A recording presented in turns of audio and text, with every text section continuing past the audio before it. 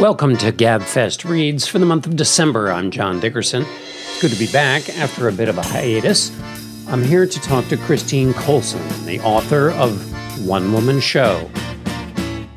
This is Christine's latest book. She's also the author of the best-selling Metropolitan Stories. They're both jewels, intricate storytelling, and a delight to read. Christine, welcome to Gabfest Reads. Hi. And before I start, I should note that Chris and I have known each other for a long time, which I say in the interest of transparency, and also to explain why sometimes I will call her Chris, though her name is Christine. And the other thing I should mention before we go into the actual volume is that Chris worked at the Met for 25 years as a writer, in development, in the director's office, and in the Department of European Sculpture and Decorative Arts, which is a very important thing to understand because of the form and content of this book. So let's get right into it, Chris.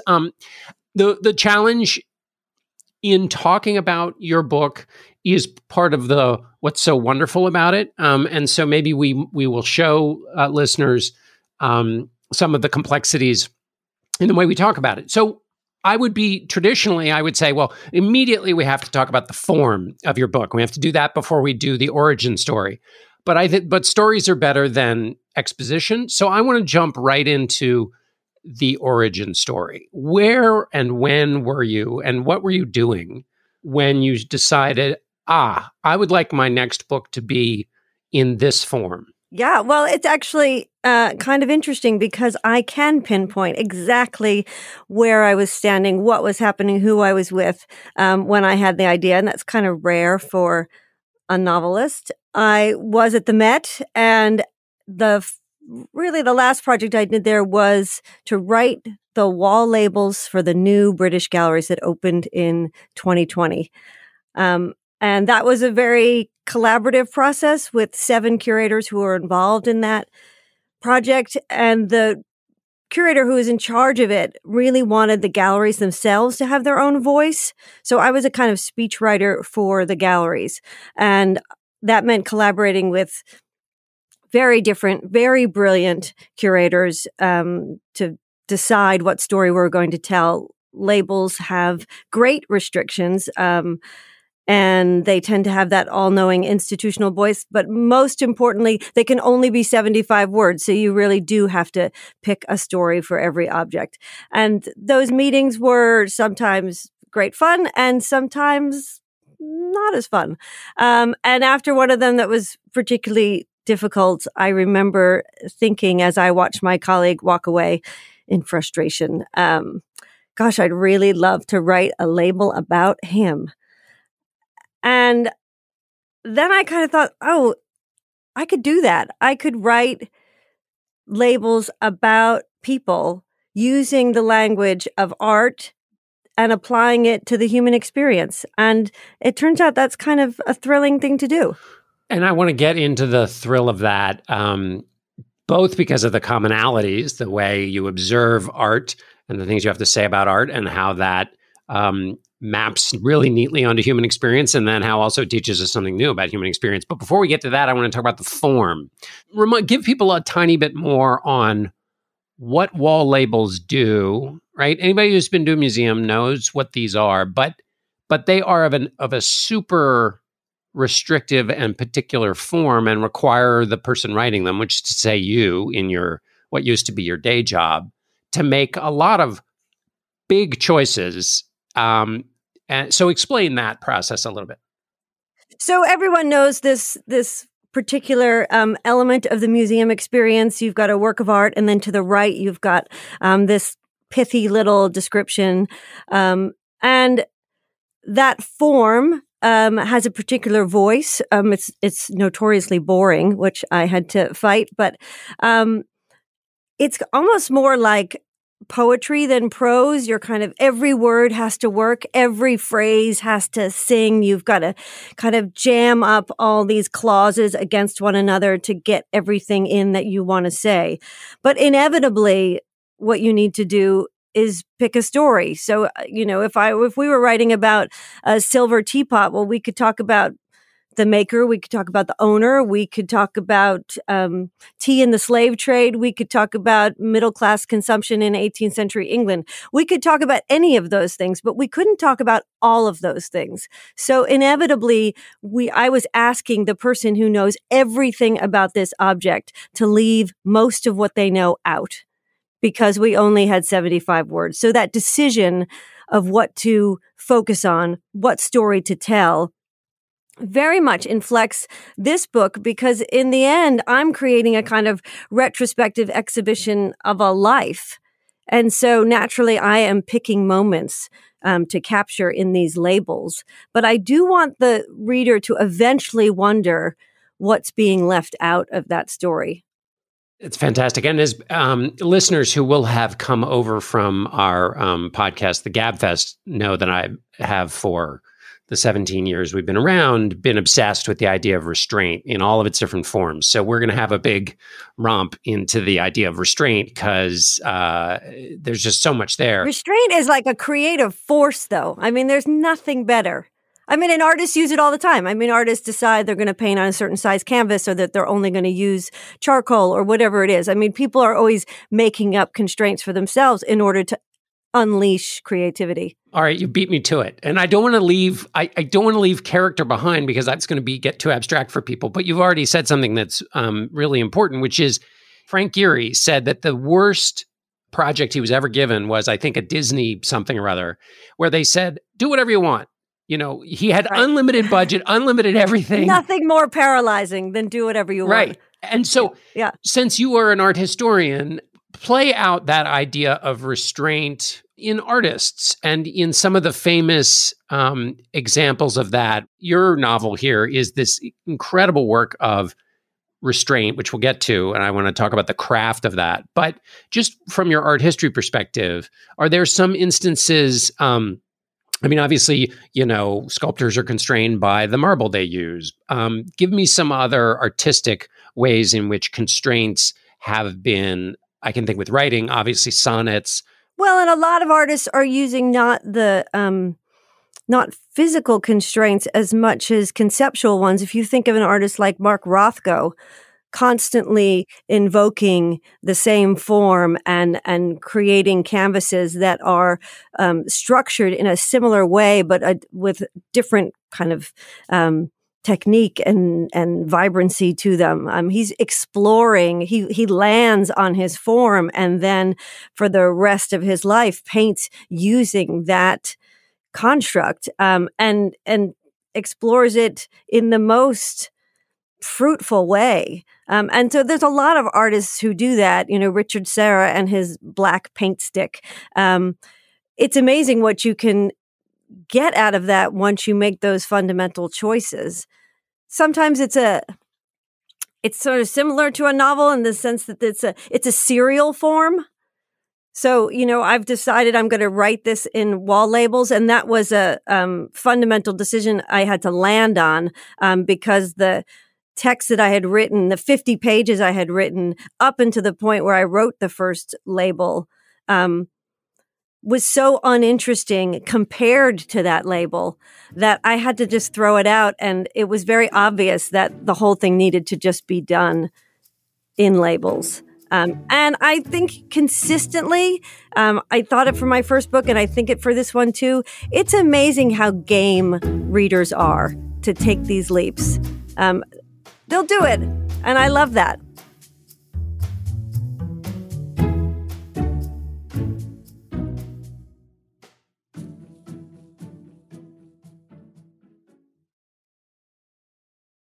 Let me ground everybody now. So if you haven't figured it out by now, listeners, Chris's book is written essentially entirely in wall labels, which, Chris, can we say, is this the first of its form? Has it ever been done before? To my knowledge, this is the first of its form, yes.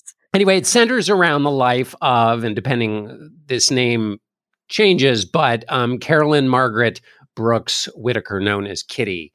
Why this character?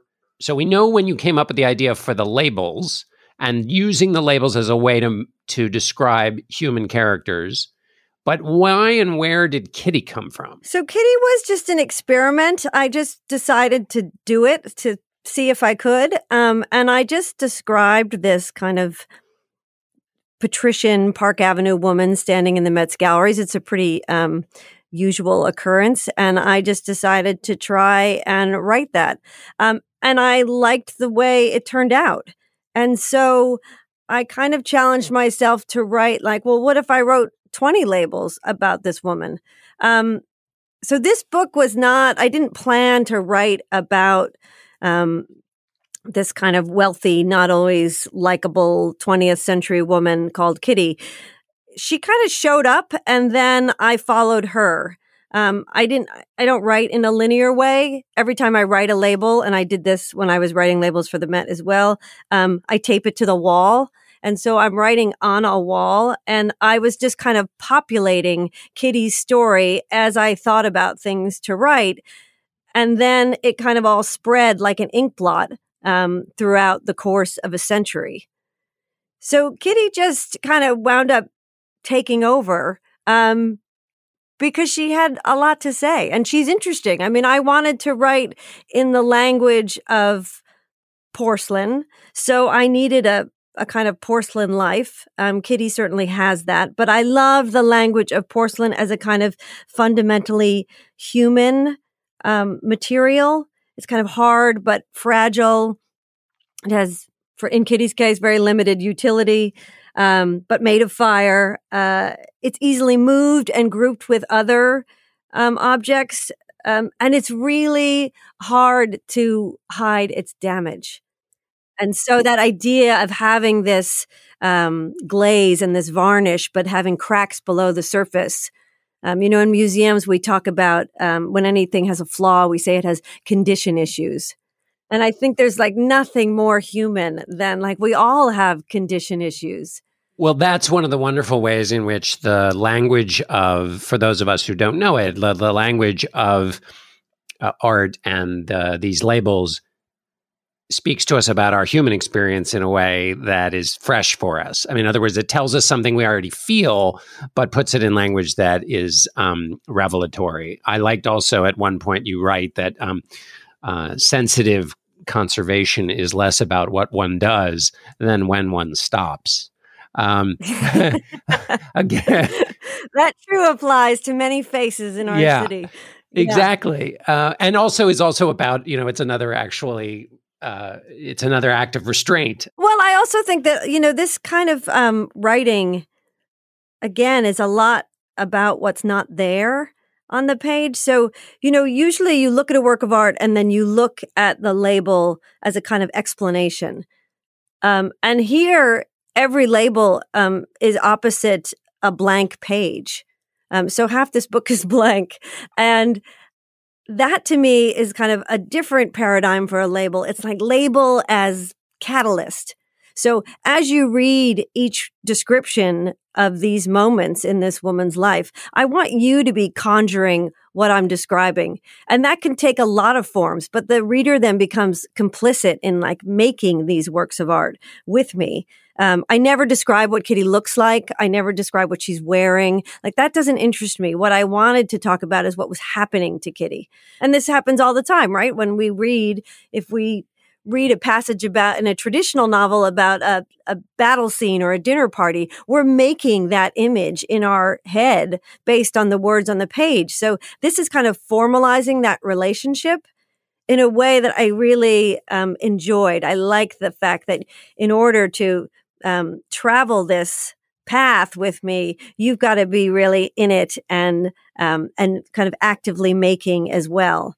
Because in the end, I've got to, this is a neat party trick to be able to write a label about a person, but it has to work as a novel. I need character development. I need plot. I need you to be emotionally engaged. So I think this is probably a good place to give people just a little taste. Now, the question is of what do you want to give people a taste of? First one of the wall writings that you did for Kitty. The very first thing you wrote. And I also want to talk about the 20 pages you threw away. The first one is interesting. The first one I ever wrote.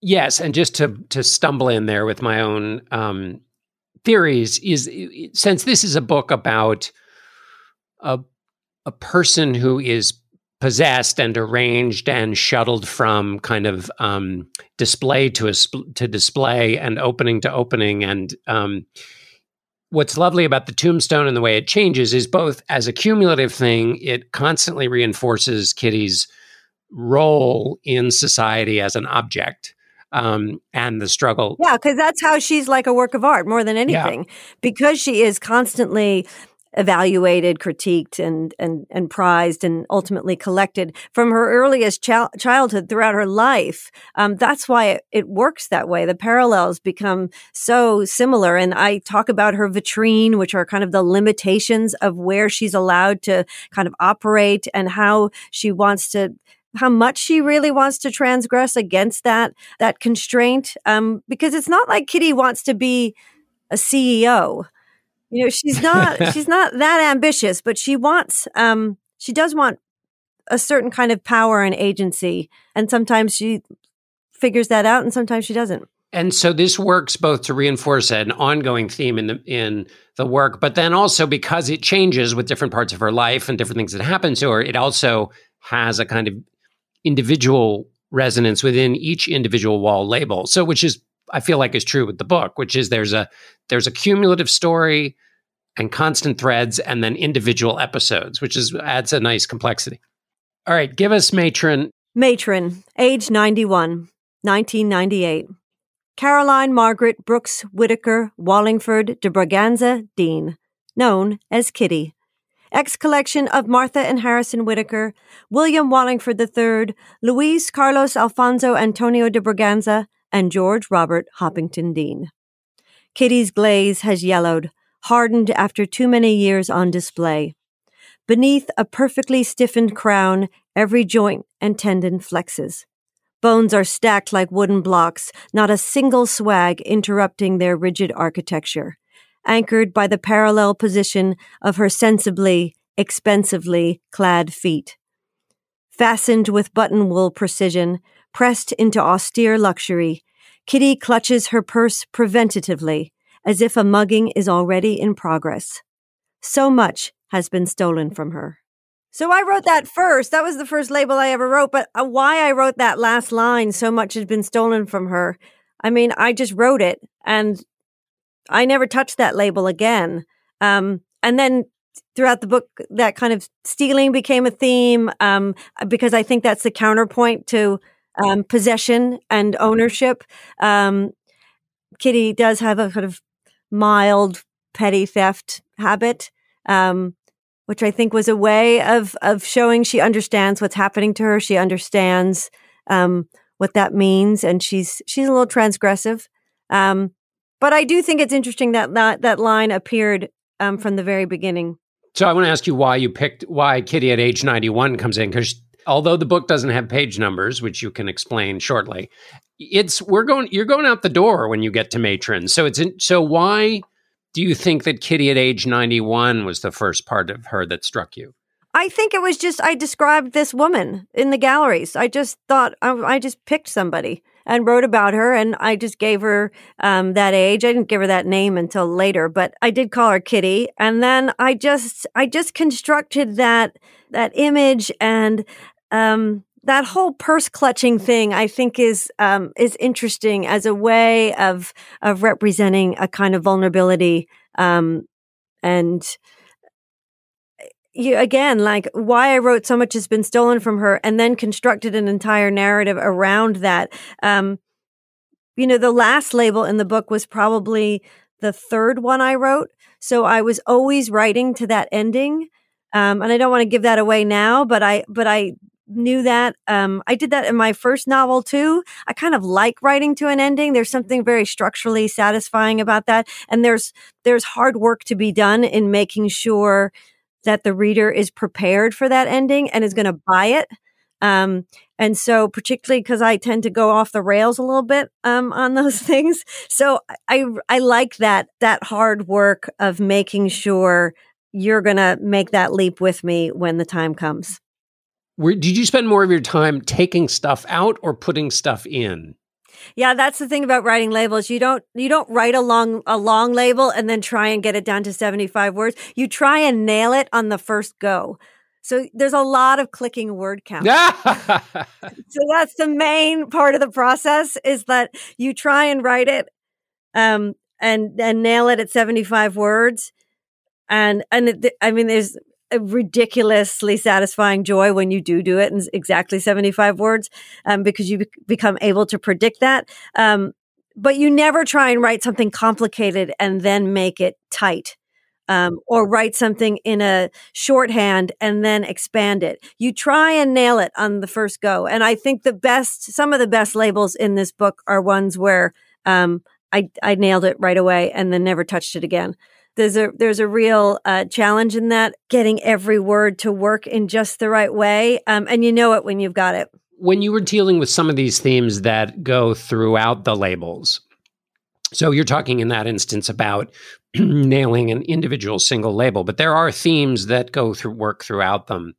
Did you find that when you were writing one about a particular time, because this spans the life of a woman? Yeah, she's born in 1906. Right. And so, and of a country and of an age. I mean, there's a lot going on. It's not just her life. But did you find yourself in writing individual labels that you said, well, okay, I've created a to-do list, which must be achieved in earlier labels or just in one single label? Or, I mean, in other words, did it send you had to say, okay, there has to be a Depression era one, or there has to be a marriage one, or something like that?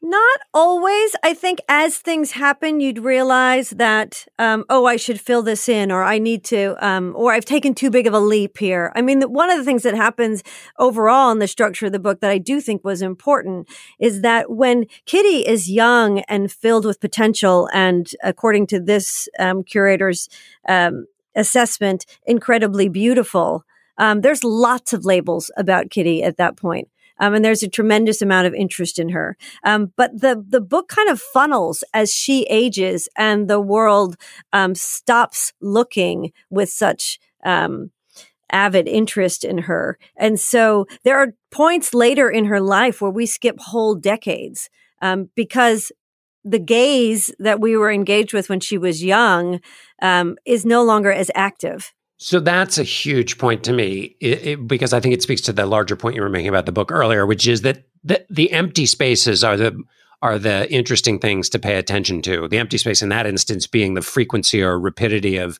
wall labels as she gets older, which is to say they diminish. And that's a thing which is a perfect illustration of what you're saying. It's what's not there that's telling you something. Right. Or in the case of like her friends, she's got what I call her garniture, which is a kind of porcelain term for a group of related objects. It's the only word I define in the book, mainly because a lot of curators I know, when I asked them what a garniture was, said they thought it meant parsley.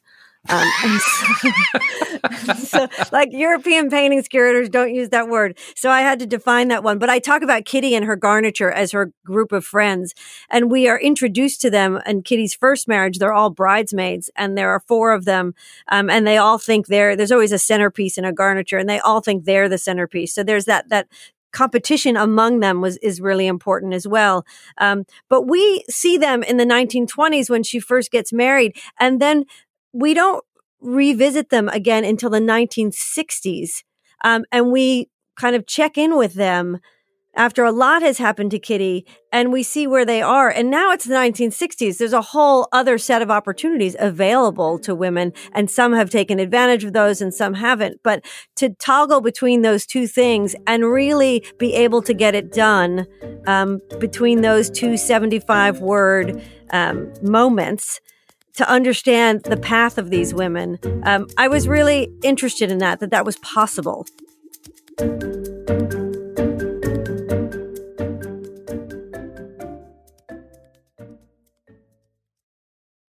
Do the individual labels map to the kinds of labels one would write for the artistic periods that they are a part of? Some of them, yeah. I mean, there's a whole cubism strain through this. With Kitty gets a Brock painting for her first marriage from her in-laws. And I liked that. I liked giving her a Braque because I knew she'd be annoyed that it wasn't a Picasso. Because, even though at that moment in art history, they're indistinguishable from one another. There's a kind of brand value to Picasso that Kitty pouts about a little bit. But there was a kind of Cubist theme that kept popping up. And then I realized at some point, you know what, there's a reason for that. And some of those Cubism labels are very traditional in making sure people understand, what Cubism is, so that they actually realize what we're doing with this whole novel is Cubist. That idea of the part standing in for the whole, the idea of looking at things in a sort of fractured way, all on the same picture plane, but having to discern, oh, that's a bottle and that's a newspaper and that's a table. And there's a lot left out. And so I liked that idea of invoking Cubism so that, even if you don't realize that's what's going on, I think there are visual metaphors that are working in the structure of the book. But here's the question then. Also, there's that wonderful line, which I won't spoil who it comes from, but it's not just the part is standing in for the whole. It's that the part and these arrangements of the parts are getting at a more true essence of the whole than if you'd painted the most representational photorealistic painting. Yes, I think that's true. Though at the same time, so every once in a while, as you're reading the labels, there are these interruptions. There are these pages of dialogue that show up. And those, I envisioned those as like, imagine you're standing in a museum. We've all had this experience. You're reading the wall label, and then there are those people behind you talking. Who have lots of opinions about what you're looking at and what you're reading, and they kind of contradict the essence of what's being said in that label. There was a certain point when I had written probably 40 or 50 labels where the architecture of the book and the sort of rigidity of the label form, it was so solid that I thought, okay, now we need to blow it up a little bit, and there needs to be a kind of disruption.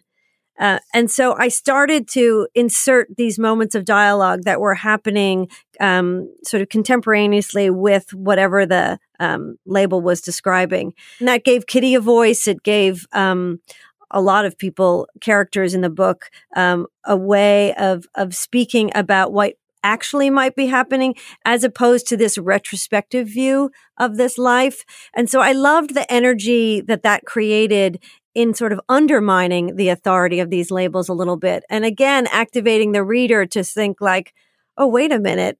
Who does get to tell Kitty's story, and what do we really know about it? And I think that's true. It's a very modern sense, right? Like, think of what we present to the world on Instagram, or, how we curate our own stories and what we leave out. And again, that it seemed like these bits of dialogue were not only reinforcing that idea, but also kind of stimulating a bit of curiosity about what might have happened and what might have been. Georgia O'Keeffe said, "To see takes time." There's a woman, you may know her, Jennifer Roberts at Harvard, who teaches art history and requires her students, I think as a precondition for the class or in the first class or something, to go pick one piece of art and look at it for 3 hours. You cannot leave, and you cannot bring your phone. Love that. I was just up at Williams, and I was speaking up there, and one of the woman who interviewed me there is the chairman of the art history department, and she was telling me she can always tell when the students have actually gone to the museum to look at the work of art versus looking at an image of it. Because they'll leave out something like they can't see in the image that there's like actually a tear on the cheek of the sculpture, and which is the whole sculpture is about that tear. But they're talking about how the artist, modeled the earlobe or the hair or something.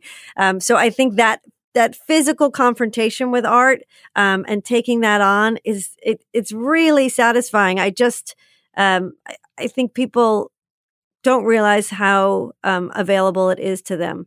In terms of the voices, so one of the things you're playing with is who gets to tell the story, and is the story you're coming to as a reader informed? How much are you as a reader putting in? How much is the person who's writing the wall labels putting in?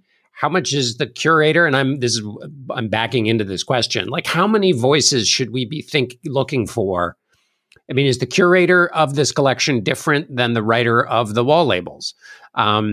Is those asides you mentioned earlier that disrupt the wall labels? I don't think it's that complicated. I think actually it all kind of just tumbles along. And so I think the labels have a kind of structure and ground the whole book and the story. But those interruptions kind of add energy to that rhythm. And so I think when you come to the end of it, I think you have a sense of Kitty. You have, I think, often great empathy for Kitty.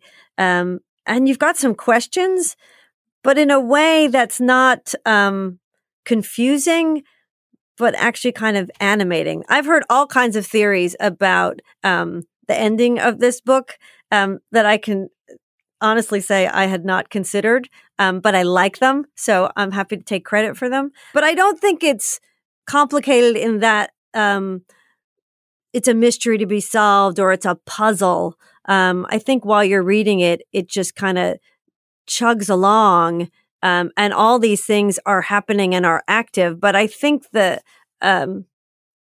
I think it's better if you're thinking about them afterward. I think it's broken if you're thinking about them while you're reading and you're going, whoa, what's happening here? Whatever. I want you to be kind of surprised when that first bit of dialogue shows up, but kind of pleasantly so.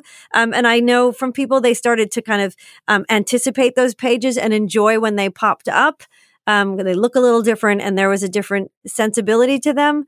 And people like hearing Kitty. But I don't think they should add confusion. I had a lot of readers for this book, you among them, when I was writing it, because I wanted to make sure that clarity was there. I also wanted to make sure that this was even sustainable. I think you read probably the first 20 pages and came back with a pretty hard no, like it's not working. I think that might... Which I loved, but no. I don't think there would be a book without that, because frankly, there's nothing better, to my mind, than actually hearing like, I get it, but I'm not sure it's there, because you just double down on it. It's not like I was going to say like, then, maybe I'll scrap this. It's just that way of making you really roll up your sleeves and say like, okay, I'm not doing it the way I want to. So now I've got my favorite quote is from Merce Cunningham, which a colleague of mine used to have on the wall at the museum. And it says, the only way to do it is to do it. And I feel that way about these kind of wacky ideas I have, which no one's done, but it's like, well, then the only way to do it is to do it. And then if it's not working, that's okay too, because you just haven't done it yet. And so to me, that constant feedback from people, art world people and non-art world people, reading for me to understand what was working and where the liabilities were, was super important. We can adjudicate if that's exactly the message I sent. Clearly, that's the one that was implied. But what you said and what I heard, Exactly. Yeah, right. Exactly. So now you've given us a little window into your process, but give us a little bit more. You mentioned that you posted these on the wall. Help people understand where you wrote this, how you wrote it. Yeah, well, I'm a very rigorous writer. So I had the idea for this book in, spring of 2019. When that moment happened that we described earlier. But then I didn't write anything down. In fact, I'm the exact opposite of you I don't write anything down ever. I don't keep a journal. I don't take notes. I really believe the things that I need, I will remember. And so that idea, like to write labels about people, sat in my head for about 2 years. And I like that. I feel like, withholding is a big part of my process. Distinctly not writing something down, but having that idea and like going to visit it every once in a while, see what's cooking, how's it going, and then leaving it. So when I sit down to write, and both books that I wrote took exactly a year to write, then I go into a mode that is almost like superstitious. Like I eat the same breakfast at the same place in the same chair every single day. I write exactly from 10 to 3 every day. No getting out of the chair, no breaks. Sometimes I feel like creativity is like, waiting for a bus. Like you have to be there when the bus comes. And so by imposing that 5 hours on myself, I'm there when it shows up.